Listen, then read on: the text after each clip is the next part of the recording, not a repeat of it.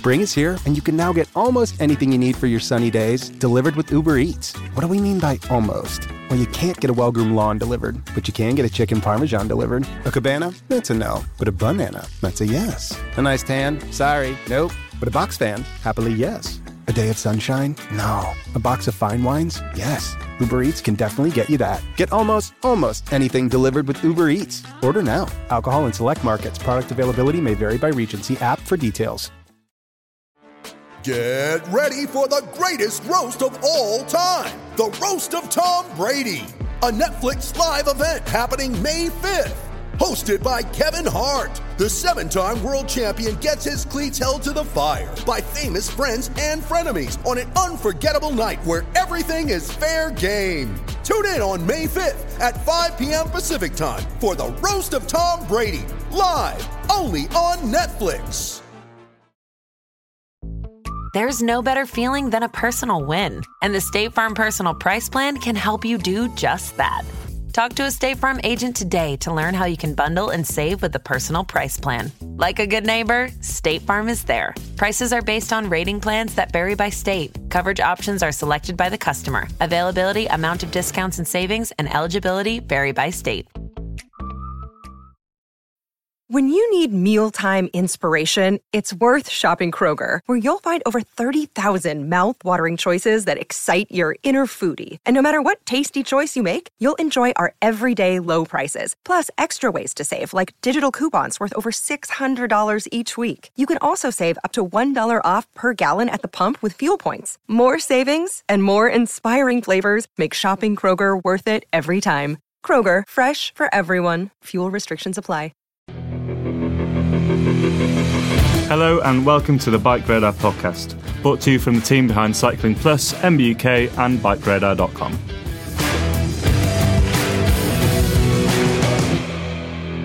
Hello and welcome to another Bike Radar podcast. My name is Simon Bromley. I'm a technical writer for BikeRadar.com, and I'm joined today by Jack Luke, assistant editor for BikeRadar.com. Hi, Jack. Hi, Simon. How are you doing today? Yeah, I'm really good, thank you. I got out for a nice little sunny bike ride this morning to test out a couple of new bits of gear, so I'm feeling very fruity. And in between all of that, I believe you've been watching with a hawkish eye for the latest, greatest and juiciest tech in a big bicycle race that's currently going on in Italy. Do you want to tell us a little bit more about that? Yeah, that's right. So today we're going to talk about the Giro d'Italia, do a little tech roundup. And it isn't going to be the kind of usual kind of new things that we spotted kind of tech roundup, because actually there's not really been that much. But we're going to scrape the bottom of the deepest barrel to come up with some juicy things to talk about. And so, yeah, I made a few notes. It's been a good race. And let's start off with, I think, my favourite kind of tech story / just sort of racing story of the race so far. And that was Taco van der Hoorn's solo breakaway win on, I think it was stage 4 or 5. It was early on in the race anyway, but a really, really fantastic win for the rider from Team Intermarché Wanty Gober Mater. I can't say it, but anyway, it's one of the smaller World Tour teams, and he's he's not a kind of big star name rider, but he really kind of outfoxed the bunch. And obviously, from my point of view, what was very exciting to see, because he had a very optimized setup.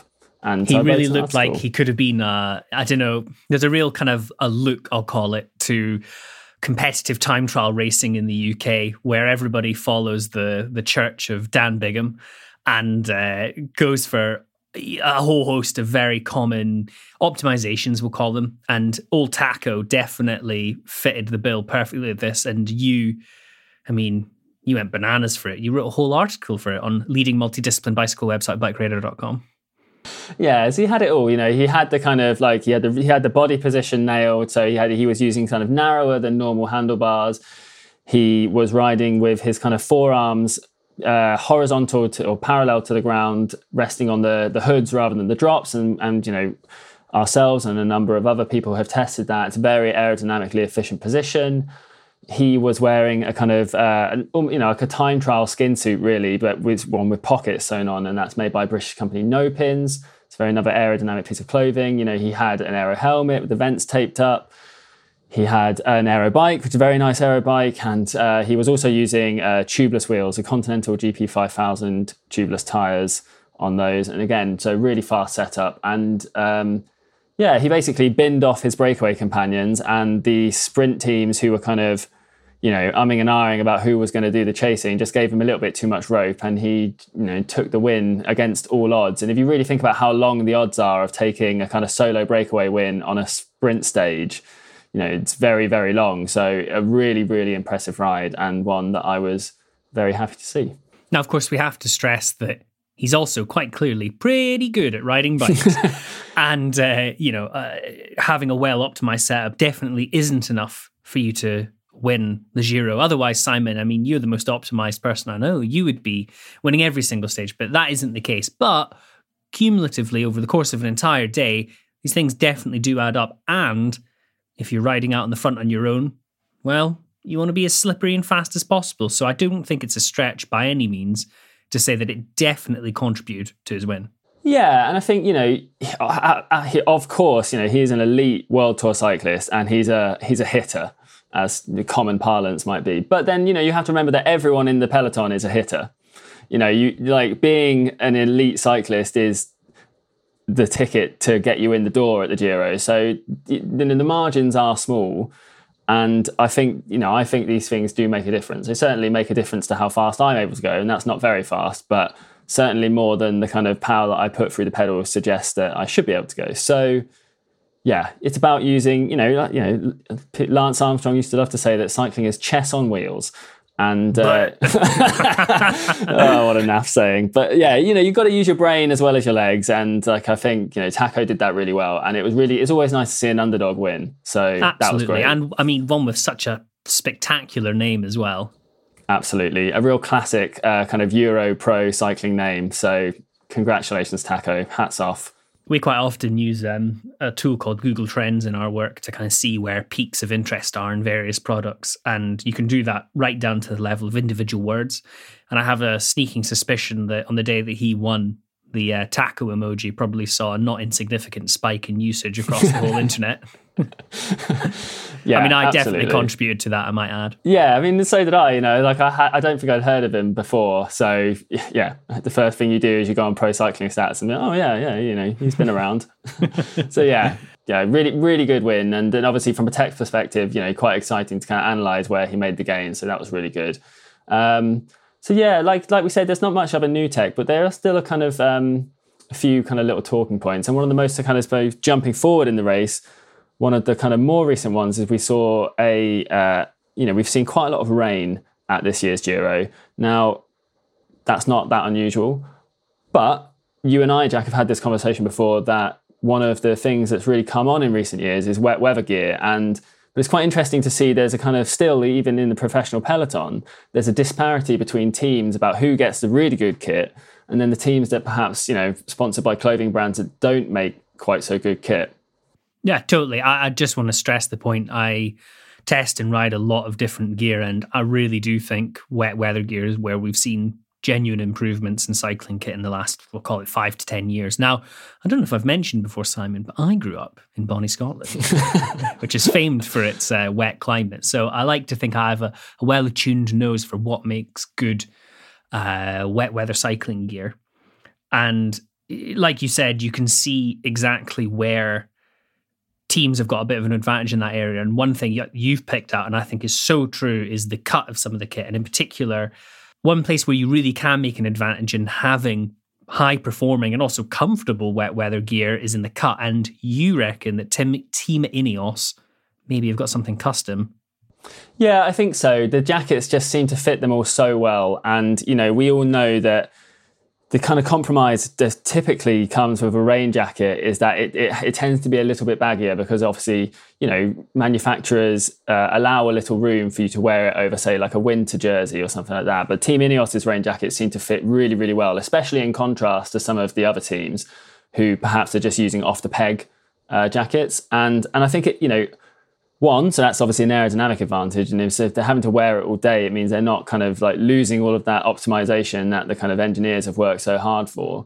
But two, Ineos being sponsored by Castelli, who has famously have a kind of very large range of wet weather gear, have a number of options that I think some of the other teams don't have. And obviously the Gabba jacket is one of those ones that, became quite iconic a few years ago when we had that Milan San Remo, where kind of, we saw a lot of riders from different teams buying Gabbas in the shop and then using marker pens to black it all out. And so, now a few brands have copied that style of jacket with that kind of semi-waterproof, semi-thermal fabric from Gore-Tex that is very stretchy and it fits very well. But I don't know. I still see quite a few teams who maybe don't have access to a jersey like that. And on the stage that went over the Passo Gal the other day, Igamba now attacked and he won. And I think his kit was, he was very lucky. He seemed to be wearing over his pink jersey, which he took off all his jackets to show his pink jersey at the end, which was very classy. But earlier on in the day, he had been wearing a long sleeve Gabba jacket. And then on top of that, he'd had a very fancy Castelli rain jacket. Whereas I think a lot of the other teams had to choose between either wearing a baggier rain jacket or maybe a kind of, a thermal winter jersey that perhaps wasn't as waterproof. And so you can see where the compromise comes in. And on a really tough stage like that, having that really top quality kit, I think must have made a big difference. Yeah, I mean, I don't think old Egan would mind me saying so, but he's quite a little man. And I've no doubt that he probably feels the cold. He's a professional cyclist after all. And being comfortable and happy on your bike, relatively speaking here, it will make a massive psychological difference, let alone a physical one. You're going to be far less fatigued from trying to keep yourself warm. Even if you're pushing a bazillion watts up a climb, if you're that little and you're about to descend on the other side, yeah, I think it makes a genuine difference. And like you said, as well as having the air advantage of a well-fitted jacket, there's also a kind of insulating advantage of that as well. We're not blowing fresh, cold air in constantly. So, yeah, I definitely agree with that one, Simon. Yeah, and it's funny as well, and I think it's, as you say, you kind of come a long way in the last 5 to 10 years specifically, and it's really interesting to kind of contrast this back to some of the more epic stages in Giro history as well, because there was a lot of chat around. So for those who haven't been following the race, that stage, which was kind of colloquially called the Queen stage of the Giro d'Italia, meaning the kind of the big day in the mountains, was shortened because of the kind of extreme weather that was forecast. And they originally had planned to go over kind of 4 mountain passes, but the weather was forecast to be, it's May in the Dolomites, so the weather is changeable, and the weather was forecast to be very bad, and so the organisers shortened the stage, and obviously that led to a certain amount of debate on social media and things like that, because we want to see those kind of epic stages, and it's obviously very easy to sit at home in your nice warm couch and wish that the riders would, replicate the kind of Giro to the 80s when we saw riders, riding through the snow in kind of woolen gloves, no leg warmers, just with a copy of a newspaper stuffed down the front of their jersey. Yeah, so it's I think it's really interesting in the sense that the sport has progressed since then. But the clothing has also progressed a lot as well. So maybe the sport's getting slightly easier on both fronts, maybe. But it's it's an interesting debate, and I know you're a fan of an ultra endurance ride, and I wonder if do you think the sport is sort of changing from an ultra endurance sport to more of a speed sport? Yeah, I do. Yeah. And I think there's in contrast to this, there's the kind of ultra endurance scene I've just been following. This is totally unrelated to the Giro, but anyway, I've been following the Highland Trail 550, which is a big bike packing race in the north of Scotland. And I think unlike back in the day, there is space now everywhere with the amount of content that's produced constantly around all forms of competition for them to sit side by side. So I don't think I would ever say I bemoan the loss of these truly, in big commas, epic stages. There's just something else for riders to watch and enjoy instead. And I'm sure they're both equally as hard as each other. Now, Simon, I feel like beating a dead horse. Should we talk about rim brakes? Yeah, so I mean, obviously, Team Ineos. This was one of the things, obviously, because it was a wet day. The stage finished on a descent, and again, we're still talking about this the day that went over the Passo Giao, and obviously Gamba now won, and he was on rim brakes. And so, we've seen a few memes kind of popping up that sort of bemoaning disc brakes and saying, oh, well, disc brakes can't be that great if this guy won on rim brakes. And obviously, it's a slightly nuanced debate. And Team Ineos are the only team left running exclusively rim brakes. There was a really good one actually on the SRAM, the actual SRAM Road Instagram account, where somebody had said something along the lines of, well, if Egan Bernal can win on rim brakes, then, doesn't that prove we don't need disc brakes? And the SRAM themselves replied saying, yes, but how many of us can count ourselves as Egan Bernal, which I thought was very funny. Yeah, and I think that's the thing, isn't it? That, from my experience, I wouldn't dream of classing myself as an incredible bike handler. And, my experience of braking on carbon rims is terrible. Whereas disc brakes are really, really good, and then you still have aero kind of carbon rims. And I know that you could get a set of head jets and have an aluminium brake surface and an aero fairing. And I think head jets are a really great wheel, but they're not, that design of wheel is not widely available. And I think it's, I think it's interesting that Egan Bernal actually only won that stage by kind of 30 odd seconds or so. And I think Romain Bardet and Damiano Caruso, who were chasing behind him, actually seemed to make up quite a lot of time on the descent. And they were both riding disc brakes. And Egan Bernal didn't use the lightweight Meilenstein wheels that Ineos are kind of famous for using at the moment, and instead chose to stick with Shimano C60 wheels, which are presumably a few hundred grams heavier. But I do wonder if those wheels brake slightly better in the wet than the lightweights, and he was prepared to give up 300 grams even on a mountain stage for better braking. And if that's the case, then maybe it's worth 300 or 400 grams extra for the better braking of disc brakes. I don't know, Jack. Is that a galaxy brain? I mean, you would say so. The 300 gram difference between those wheels, even on a mountain stage, I don't think would add up to a significant saving overall across a whole day. As you would, if you were replying to someone who said something spicy in a comment on Bike Radar, you'd link them to that bike calculator thing you always refer to. But, God, how many times have we said this, Simon? Pro cycling is a very conservative sport. And I think even if you put it right under the nose and could say definitively that a disc brake version of that bike would be faster than rim brakes for XYZ reasons, you'd still have a hard time convincing a lot of people. So a galaxy brain moment, yes, but I will give them one point, which is fair. And when I spoke to Ineos's head mechanic last year, it was Diego Costa. He was the head mechanic at the Tour de France last year. He pointed out that the advantage of riding a rim brake bike is that because the wheels have quick releases, you can swap a wheel with a teammate very easily in the event of a puncture. And, unless you can obviously ride with the little Allen key lever in your kind of through axle on the bike.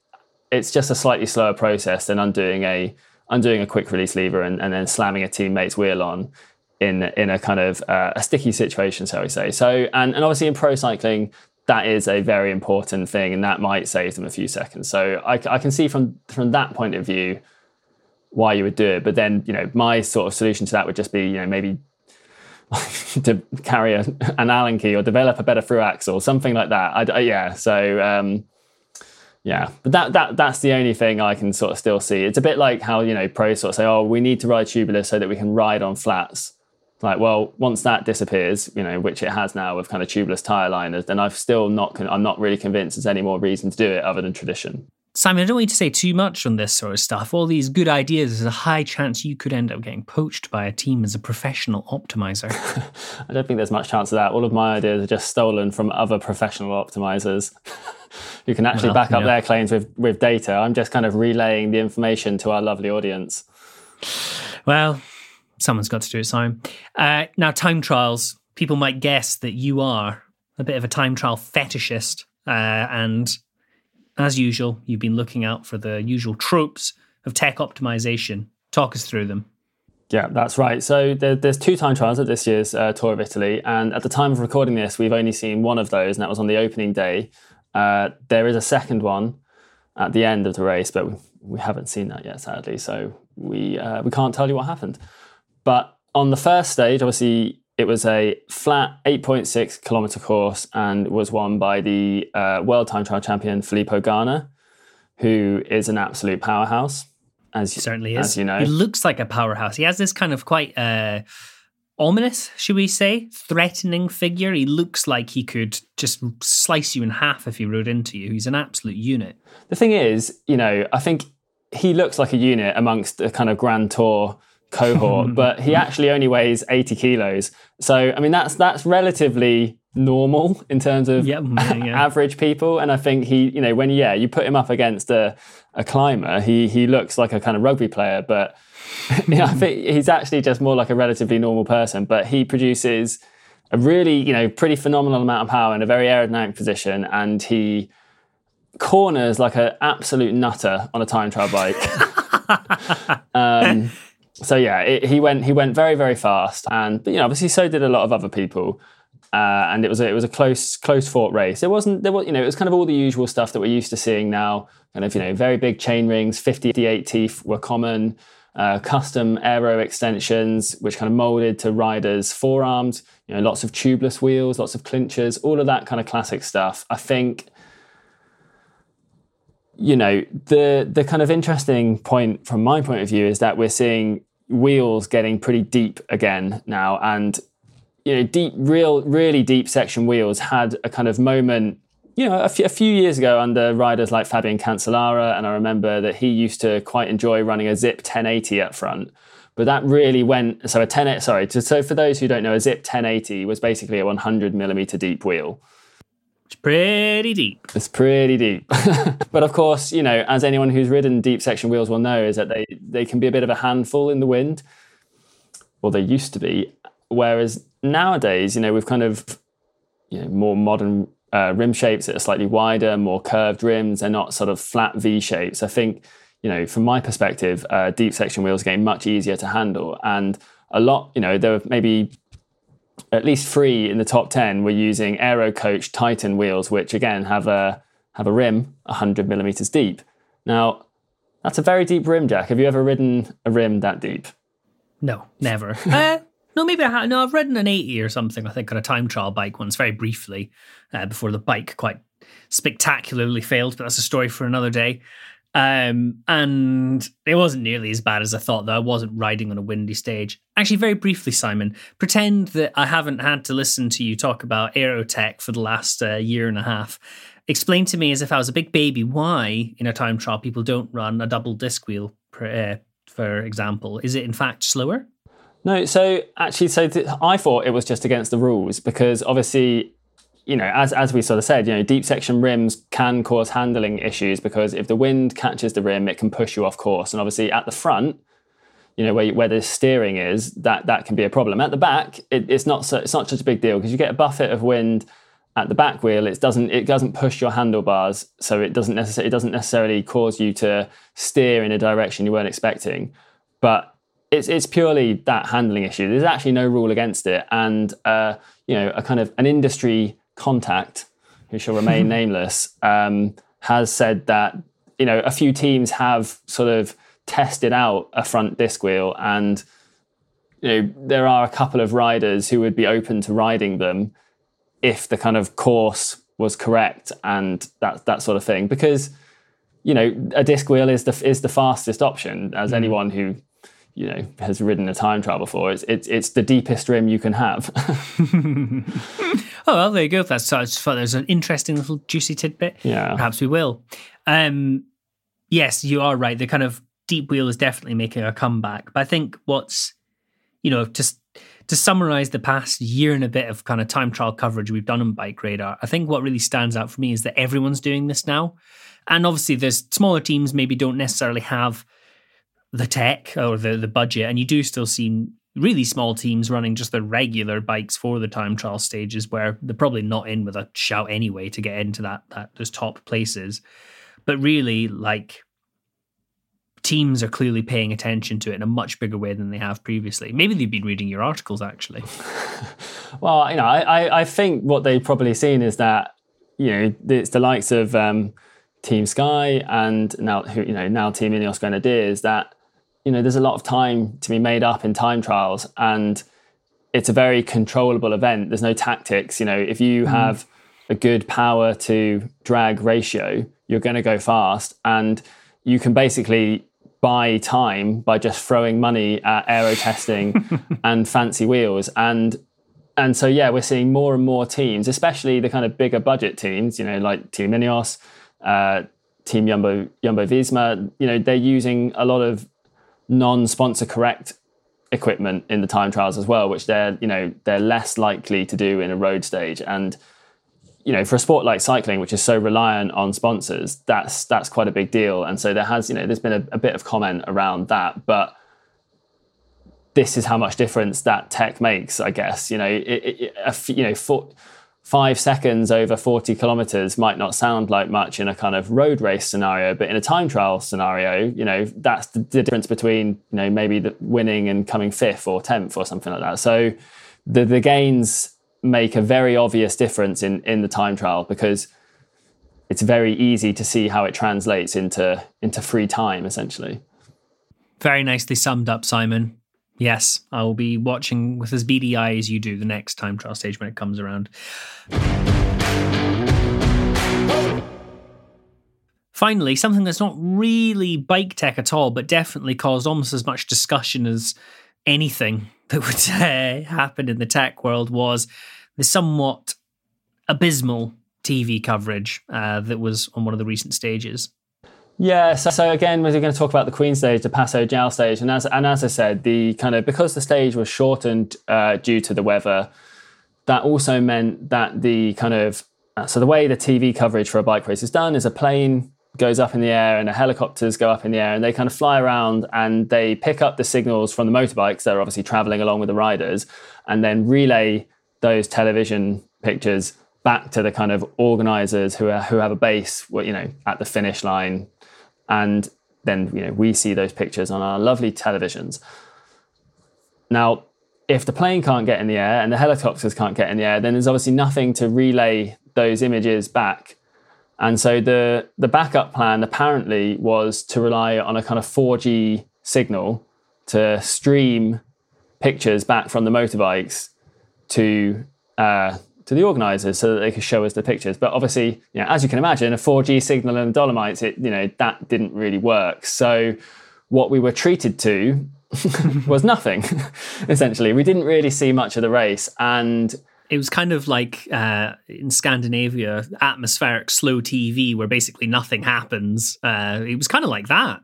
It was. The thing is, it was really like that. And it's obviously I haven't organised a bike race, and it's not like football. It doesn't take place in a stadium.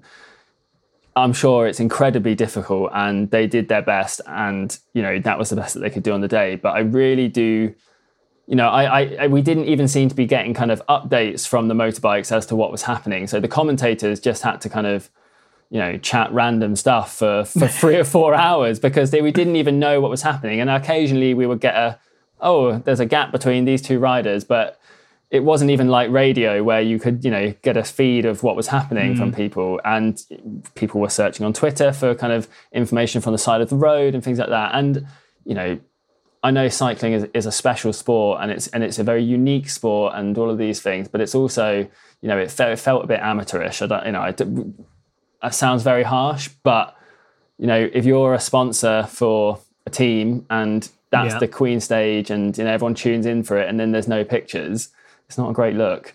It's not a great look, and I want to be totally sympathetic to the people that produce all these things. I knew a person years ago who used to do like live mixing for sport events, and it sounded outrageously stressful, like ludicrously high pressure environment. And I've no doubt they're equally as frustrated as us, but at the same time, it's a predictable issue. Cycling's been around for a long time, and it just makes it a much harder proposition when, like you say, you're trying to sell sponsorship to teams.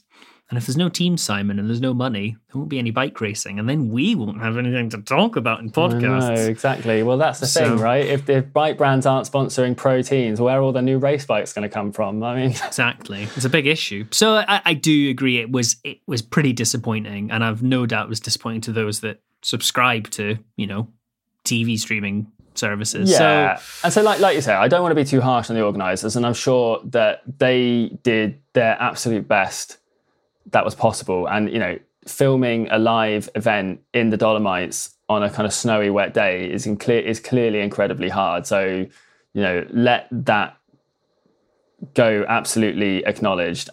But I think, as a sport, we have these things all the time. Like cycling as a sport just needs to do better. And, maybe with 5G coming, that kind of might solve it. But I'm not, maybe the technology doesn't exist to solve this problem yet.